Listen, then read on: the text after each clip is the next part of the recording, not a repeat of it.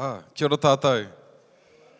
Atuhia ki te rangituhia, ki te whenua tuhia, ki te ngāko o ngā tangata katoa, ko te mea nui, ko te aroha ti, hei, mauri ora.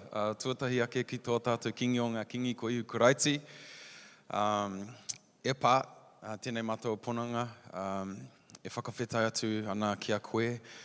Ko koe te tumanako o te whenua, te tumanako o te tangata. Tuarua ki te whare atu nei me te papa e takato nei tēnā kōrua. Tuatoru ki ngā mate kua wheturangatia ki te pō, haere atu rā. Tua whā, tau mai te rire ki rungi te whare kāhui a riki o tira ki a kingi tūhetia rire, hau pai mārire. E mihi ana kia koutou katoa, ko tai mai tātou ki te whakamoemeti atu ki tō tātou kingi, ki te kōrero e pāna te rongopai o te whenua nei. Ko wai e tuake nei, ko Aaron tōku ingoa, i tipu ake au ki Papaioia, Palmerston North. I mārina tētahi uri o Ngāti Mahanga, ko Te Ata tōna ingoa, ka puta ki waho a Maua Tamariki. Ko Tākiri ko Te Atua, te Mātāmua, ko Hawaiki te Wainga, ko te Aio te Pōtiki.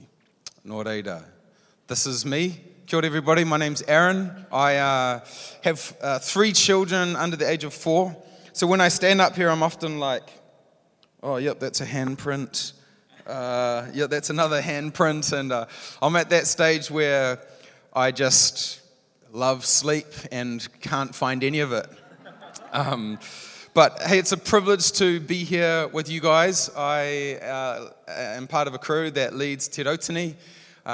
We sort of lead as a team. That's kind of been our sort of journey.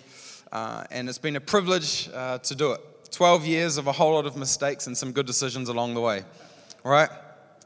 Privileged to be here with you and your community, your Pastor Ants and Poro, and just with all that's going on here. It's always an honor to be invited to a church in the same location, because what it says is that we're not in competition, right? Which is kind of like, we all know that, right? And I think there's another generation coming through that deeply understand that too. But it's my privilege to be here. And if you, at the end of what I say, like, man, that was awesome, I might come and check Te Rautini out. Don't. We're not that awesome. It's probably way cooler here. And yeah. Also, at the end of this, you might have the opposite reaction of going, I really didn't like that. Don't send me any complaint emails because I won't respond to any of them. Ka whai? The good thing about this is that you just get to go home and I won't be here next week. So it's all good. Just breathe, people. So we're going to have a conversation. And hopefully my task this morning is to participate in the telling of truth. And often I think we come to church ready for our dopamine hit, right? I need to feel so flippin' good about my life in order for me to live out the next 7 days. And hear me out. I love it when this gathering in this space, that hope enters our hearts and our minds. But hope is not always this dopamine hit of this feeling of abundant happiness. Sometimes hope is also the hard and difficult truth-telling and confrontation of truth that hits us when we go, that's hard, but that's true, right? Someone said that the truth sets us free. He was really important. I can't quite remember his name. You might remember him. Another person said that the truth will set you free. However, first it will annoy you. They used more explicit language. And so we're going to hopefully dive into some of that. With the end goal in this is trying to figure out, how do we be here? Does our context matter? Does the land beneath our feet matter? Does the story that pre-existed us matter? We often have loved to use scripture like that Paul used in terms of, I forget what is behind and I move on. We've heard that, right? Well, the context of that scripture was actually about him leaving his sort of fame and his life as a Pharisee leader with significant influence and voice. So we've used these scriptures out of context to avoid the conversation that is before us. Other scriptures like, there is now neither no Jew nor Gentile. You know, that's another great one that we love to use to erode any sense of God's design of culture and make us all one in the name of Eurocentricity. Never God's plan, never God's design, right? So this is the start. So I thought this is who I am. This is the message that I carry in my spirit. My desire is that if you are Samoan and you come to church and you do not end up more Samoan as a result of your relationship with Jesus, you have not encountered Jesus. You've encountered some version of colonization that has crept in and masqueraded in Jesus' name.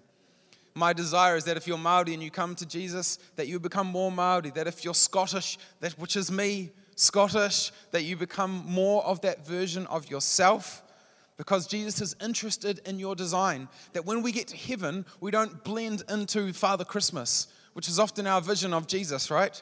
We don't blend into a version of ourselves that we were never designed to be. It says in Revelation that every tribe and tongue will be present, right? Which means that our context matters, our location matters, the stories that Jesus has already been breathing in the midst of us, it deeply matters. You with me? Good. So we live in a profoundly prophetic nation. One of the key people I think about in the midst of this. Now, hear me out. As a Pākehā person telling a whole lot of Māori stories, I have to put that out there before that they're always going to be a far more surface version of the depths and the reality and the mātauranga that sits behind them. But the only reason I tell them, and I tell them with permissions, is to help give us some level of context of that God was always at work in Aotearoa. And often our colonial idea of missions is that we take Jesus like a present and we give it to someone. Here's Jesus. And yet, it says in Scripture that we were made in the image of God, meaning that the very DNA of Jesus is alive in people's reality. And so maybe the indigenous way of helping people understand who Jesus is to help them understand who they are, serving them and going, there is a God who made you, who designed you, who thought about your tribe, your tongue, your culture, your tikanga, your all of that. Let me serve you and love you in a way that allows that to flourish. It's quite different, eh? As opposed to, here's Jesus, change your life. This one says, he made you as you are. So much of even the way that you think, your thought patterns, all of these things, the way that you understand the water, the creation around you, all of it. Now, hear me out. I understand that when culture and humanity and all that collide, we don't always get absolute perfection, right? But the way that the church has treated culture is that it is primarily devilish versus primarily divine. So we've called something that's been created as wrong as opposed to something that is created. Right? Kapai. Some of you are like, man, I can't wait for this to finish. This is not what I signed up for. Where's the altar call? I just want to feel good about my life. If you've ever done Strength Finder, I have restorative on Strength Finder, which means that I just delight in seeing things that are broken. And so at the end of this, you might be like, oh man. It's all good though. So every nation has a story, has a distinct shape to their being. In Aotearoa, land of the long white cloud, there's a prophetic mandate that sits in this land. And we hear it from Toiro Ikariki, from Mahia at the east coast. And before anyone ever settled here in Aotearoa, this guy, he has these visions of this incoming people. He starts weaving flax pants that he's never seen before. He starts weaving hats and all of these other things. He gets the mussel shell, and I presume he definitely eats the mussel. And then he fills it up with soil, gets little sticks from the flame, puts them inside the soil, standing up, blows out the flame to imitate steamboat ships. Things that he's never seen before. And he goes on to say that there's this son who's coming, a God who's coming whose son was killed, basically. He goes on to talk about this idea that this God would be a good God, however, the people would remain oppressed. And that is primarily our story. That God present, I believe that all indigenous peoples have a revelation of God. And then what happened along the way was that the revelation of Jesus enters into that story, right? That's primarily what I read when I read story and across race and culture. There's some amazing revelations within there. But I began to ask this question maybe 15 years ago of like, what does it mean to be here? I lived in Burundi and Congo in Africa for a year. So before I even say anything, my heart's posture is that every tribe and every tongue would be fully alive. That's my whole desire for diving into context, into the Māori world and into story in order to tell the truth.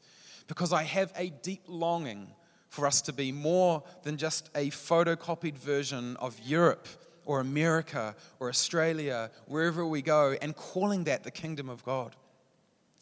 So, I'm in Africa. I'm real pumped to go to church because I just think, wow, there's going to be 7,000 people there singing their own songs. Like, I just can't wait. I get there, and the flippin' song they sing first is Shout to the Lord, an Australian song. I just traveled thousands of miles across the world to listen to an Australian song. Great song, don't get me wrong. But do you know what happens? They sing this song. They're all in suits. That's another conversation. They're all in suits singing this Australian song. And there's this side-to-side shuffle that's going on. I'm like, they're even dancing like my people. Like, there's just this side-to-side shuffle that's happening. And then after that, and I apologize if you've heard these stories, but they're important for framing how I think about all of this. After that, I come out and the worship leader sings, "Na numwe yosanawe, na numwe yosanawe," and people start running up and down the aisles like booty shaking, clothes is flying off, and I'm like, well, this is two different versions of a people before my eyes.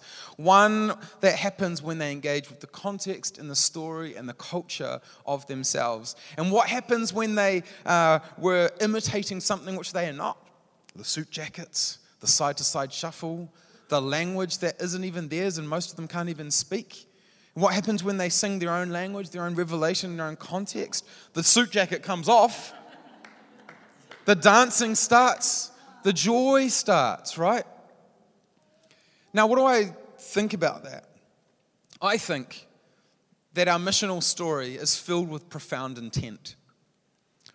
But profoundly good intent is not enough for us to not tell the truth. It's not enough for us to go, but they tried their best, right? See, Jesus created us in his image. And then what happened is that so many of our missional endeavors created other people in their own image, right? As opposed to going, let's see what the Lord is doing here. Let's serve what the Lord is doing here. We have another story. And what is our story here in Aotearoa? See, it happens when the All Blacks do the haka and everyone's like, yeah, I'm from New Zealand, right? And yeah, right? And then you go to England and, you know, all these young 20-something-year-olds are on the glug all weekend, and what do they do to signify that they're from Aotearoa? They start doing the haka, even though half of them probably whakapapa to exactly where they're standing in England. You know, this is where I'm from, and God's like, that's actually where you're from right there. Your uncle's from around the corner in Derbyshire or whatever it is. We have this sense of deep pride when these things come out, but when it pushes beyond a haka into our systemic problems, we get really uncomfortable, don't we? We want to, it's just about the kingdom of God. It's just about, you're overcomplicating it. You're making it this and you're making it that. And it's often the ones that are like me, and I have no issue with truth-telling and telling the history for my own people, because I think there's liberty at the other end of it. And, you know, I've been reading about trauma. Now, there is levels of trauma. There's complex PTSD, complex post-traumatic stress disorder, which is often present in the midst of Indigenous people. That is because of ongoing. So it's a trauma received and then ongoing trauma that goes over and over and over again. It's called complex PTSD. The great-grandchildren of the Holocaust survivors were 300% more likely to be present with child psychologists than those that were not. Great-grandchildren, trauma passed along. That's complex. Now, because it's complex because the oppression has continued in different forms. But we are not talking about one traumatized people. We're talking about many traumatized people. Because in the act of when people come back from war, they're often traumatized, aren't they? Why are they traumatized? Because they have committed a brutal act, they've murdered, they've done something of the like. And they then have to live with that trauma, trying to figure that out. Now, we have that same situation in Aotearoa, where we have a trauma of those that have been oppressed, and we have a trauma that's passed on of those that have oppressed. And we haven't understood how to language it and how to talk about it, and instead we've just gone, let's just make it about Jesus, while people are still suffering, longing for their voice to be heard and understood. And the further we dug into the soil, we began to hear about people like King Tāwhiao, noko nei, Rātana, Te Whiti and Tohu, Te Manihere and Kiriopa, Te Kōti, and all these people who had these profound revelations of God and these profound interactions with God. We think about Rātana, who a whale beached in front of him, and to remove all of the context from that story, it was that moment of his interpretation that allowed him to go, yeah, well, I think Jesus is real, right? So you hear that and you go, how does that work? There was a whole worldview that is operating that God is engaging with the entirety of the time. Walter Brueggemann says that a task of the prophet is to help people re-engage with history and story. And we've become so disconnected from the story of this land, from the hurt, the betrayal, and where the church has been in the middle of it, to be honest. But that response has destabilized us. It's left us in some level of rejection. It's left us disheartened. And my belief is that God is wanting to reconnect us to the pain, the hurt, and the hope so that we can rebuild our broken walls and be what we're meant to be. And Brueggemann says this: land is central, if not the central theme of biblical faith. Biblical faith is a pursuit of historical belonging that includes a sense of destiny derived from such belonging. So when you disconnect people from land, you disconnect them from promise. When you disconnect them from promise, you disconnect them from hope, and hope deferred makes the heart sick. And what we have done to Indigenous people in Jesus' name is said, move on in Jesus' name. We have not addressed the old wounds of a disconnected people who are primarily in their disconnection in part because of the role of the church as well. There's a difficult story to swallow, right? And we go, well, it happened ages ago. I can't do anything about it now. Thank the Lord that Jesus did not have that mentality. Adam and Eve sinned. A long time later, he came back to make it right. Right? It wasn't the day after. A long time later, because he saw it important to heal that which was broken. And that was for something that he didn't even do. That was for someone else. So where is our story in the middle of this? Because my belief is that if we are part of restoring land, then we will be also part of her hope. But if we are part of ignoring land, then we might fade off into the distance as well, as a remnant of what we were supposed to be. Heavy.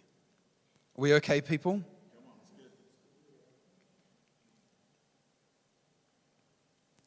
A good friend of mine was in church. She's what I'd say one of the pioneers in the sort of Pentecostal charismatic movement in regards to kicking the wall down in order for Māori voice to be heard and felt and accepted. Her name's Siri Ruakere. I don't know if anyone knows her here. But she blew a putatara, a conch horn type thing on one Sunday, and someone came up to her and said, Cindy, you know, we're all one in Christ Jesus, which is a completely out of context scripture. That scripture was pointed at the Jews going, hey, the promise of God doesn't belong to you alone anymore. It wasn't about some kind of eradication of people's cultural identity, because it also says you are neither male or female. And I think the church might have a problem if we started saying there's no gender, right? But we're quite happy to say there's no culture, all right? And so in the middle of all of that, she said, but whose version are we? If we're all one, whose version of one are we? Mine or yours? Because your version looks like me shrinking. And the person awkwardly did a moonwalk out of the conversation as they realized they had not thought thoroughly about their stance.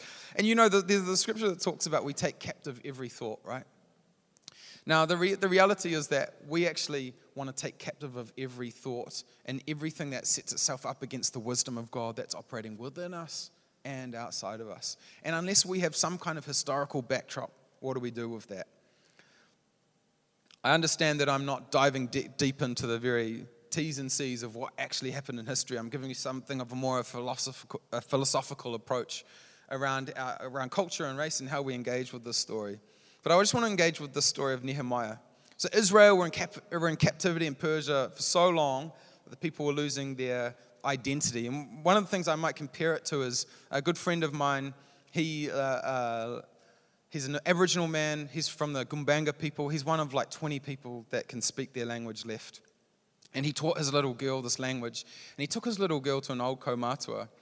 And he spoke to her in the Aboriginal language, and his little girl spoke back. And the kaumatua began to cry because it was the first time that he'd heard a little girl speak the language in like 20 years.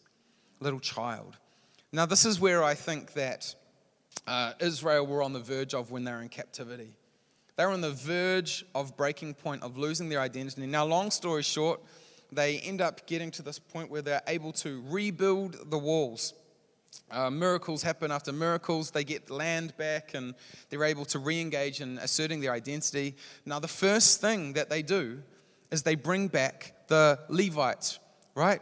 The priests. They bring back the storytellers and they bring back the worshippers to sing their stories. And do you know what happened when they heard their stories and the songs were sung? The people wept for days and days and days as they realized that they had forgotten who they are. And I wonder if that might be somewhere where we are in Aotearoa, where we may have somehow forgotten where we are and who we are. See, the problem with, in the middle of all of the story, our ignoring of the land beneath us, when we refuse to engage with and connect with Te Ao Māori, we also forfeit our own rights with our many different cultures to be fully alive. There's a spiritual dishonoring that happens when we dishonor tangata whenua and we dishonor the very treaty that allows us to be here. When we dishonor that, we also dishonor our own ability to be here. And so we live disconnected and defensive and afraid. And that's one of those things that even in the midst of this conversation, you might walk away and have your heart stirring and be in some kind of angst. Let it turn into a prayer for you. The presence of anguish or pain or discomfort is not the absence of the peace of God, right? Sometimes it's just the stories hit us really hard and we wrestle with that stuff, and because we primarily want to tell good stories about who we've been as the church, which is great. We need to hear about the legends and the stories, but we need to be equally as honest about where it's gone wrong. Yeah? Amen? Hey, I just can't quite see the time here. We're good? Yeah, awesome. Let me give you an example of this. In 500 AD, we have the first few years of the church was what I would consider very pure. People were signing up to follow Jesus and were almost by default signing their life away. They were dying in masses, they were suffering, being tortured. They were called Roman candles because they would light them up along the streets, set them on fire. It was just a gnarly time to be alive. A man called Eusebius, who was a Christian, experienced some of that persecution coming to his village, and he immediately thought, how do I help my people get out of this? And so he found a man called Constantine who was high up within the Roman hierarchy, and he began to create a divine narrative around Constantine because Constantine was friendly with Christianity. So he began to tell the story of he's like the Moses for us, right? And Israel, we are now the new Israel, right? What's happening here? We're the people of God. We're the ones that are being set apart, and God's wanting to create this empire, which was everything that Jesus did not want to do, to create an earthly empire. And they began to conquer and exploit and all of these things in God's name under the empirical motivation of Christendom. Which is why I say that where people have been oppressed in Jesus' name, that is not Christianity, that is Christendom, right? Which is the kingdom that was established through empire. Now, we fast forward. In the 1500s, the Pope, he issued these decrees called the Papal Bulls to the King of Portugal, the King of Spain, and he said, go into Africa and take them captive, take them slaves as a way of punishing and saving their pagan souls. Or it was that and Saracen souls. So basically anyone that was a Muslim or anyone that was other, go and take them as slaves, put them in captivity, as a way of rescuing them. Now, that's a Selah moment. The European church were the first ones, not for slavery, but for race-based slavery. All right? So out of that place, the church developed what they call as Anglo-Saxon purity mythology, which was this idea that anyone of Germanic origins, which was primarily English, had superior culture, superior intellect, superior religion, and they had a responsibility to take that superiority into the world, and they were primarily identified as those with light skin, with blue eyes, and with blonde hair, or orange hair. So that's part of our story. What do we do with that? It's painful when we look at the midst of all of that. Hundreds and hundreds and hundreds and thousands of years of in Jesus' name activity, and yet in Jesus' name, so many amazing things were happening. Good rises with evil. We understand that. But if we don't tell these stories, I don't believe we'll ever be free from them. We'll just pretend like they didn't exist, which is kind of like so much of America's approach to slavery, or even the indigenous people, who so many of them don't even know anything about them. Other than that, they're in reserves and their lives are really bad. This story swam its way into Aotearoa. Now, there was good intent. I'm not taking away some good intent. But we have to be the church that is willing to go, there's a story here that's painful, and I want to be part of its rescue. I want to be part of the honest storytelling, the listening, and the... Could it be that rising above or overcoming in this land is no longer about trying to be first, but is allowing God to position her last, the church last, humble, serving, laying her life down for the sake of a nation. Only in the kingdom of God does death equal life, and that's the invitation. And that's my invitation actually this morning, is will we choose the death life? Because you know what? Jesus doesn't need people defending history. He doesn't need people coming up and going, no, but yeah, that was bad, but these really amazing things happened, right? He needs people to be able to go, that was not the heart of God. Now, the heart of God can operate where the truth is. The truth like makes babies, and those babies make babies, and before you know it, you have a community of truth tellers willing to engage in the story. Now, this is why it's important, because if Elim is able to engage, which I believe you have, in this truth telling, then you are giving every tribe and every tongue permission to be who they are called to be. And that's a beautiful thing.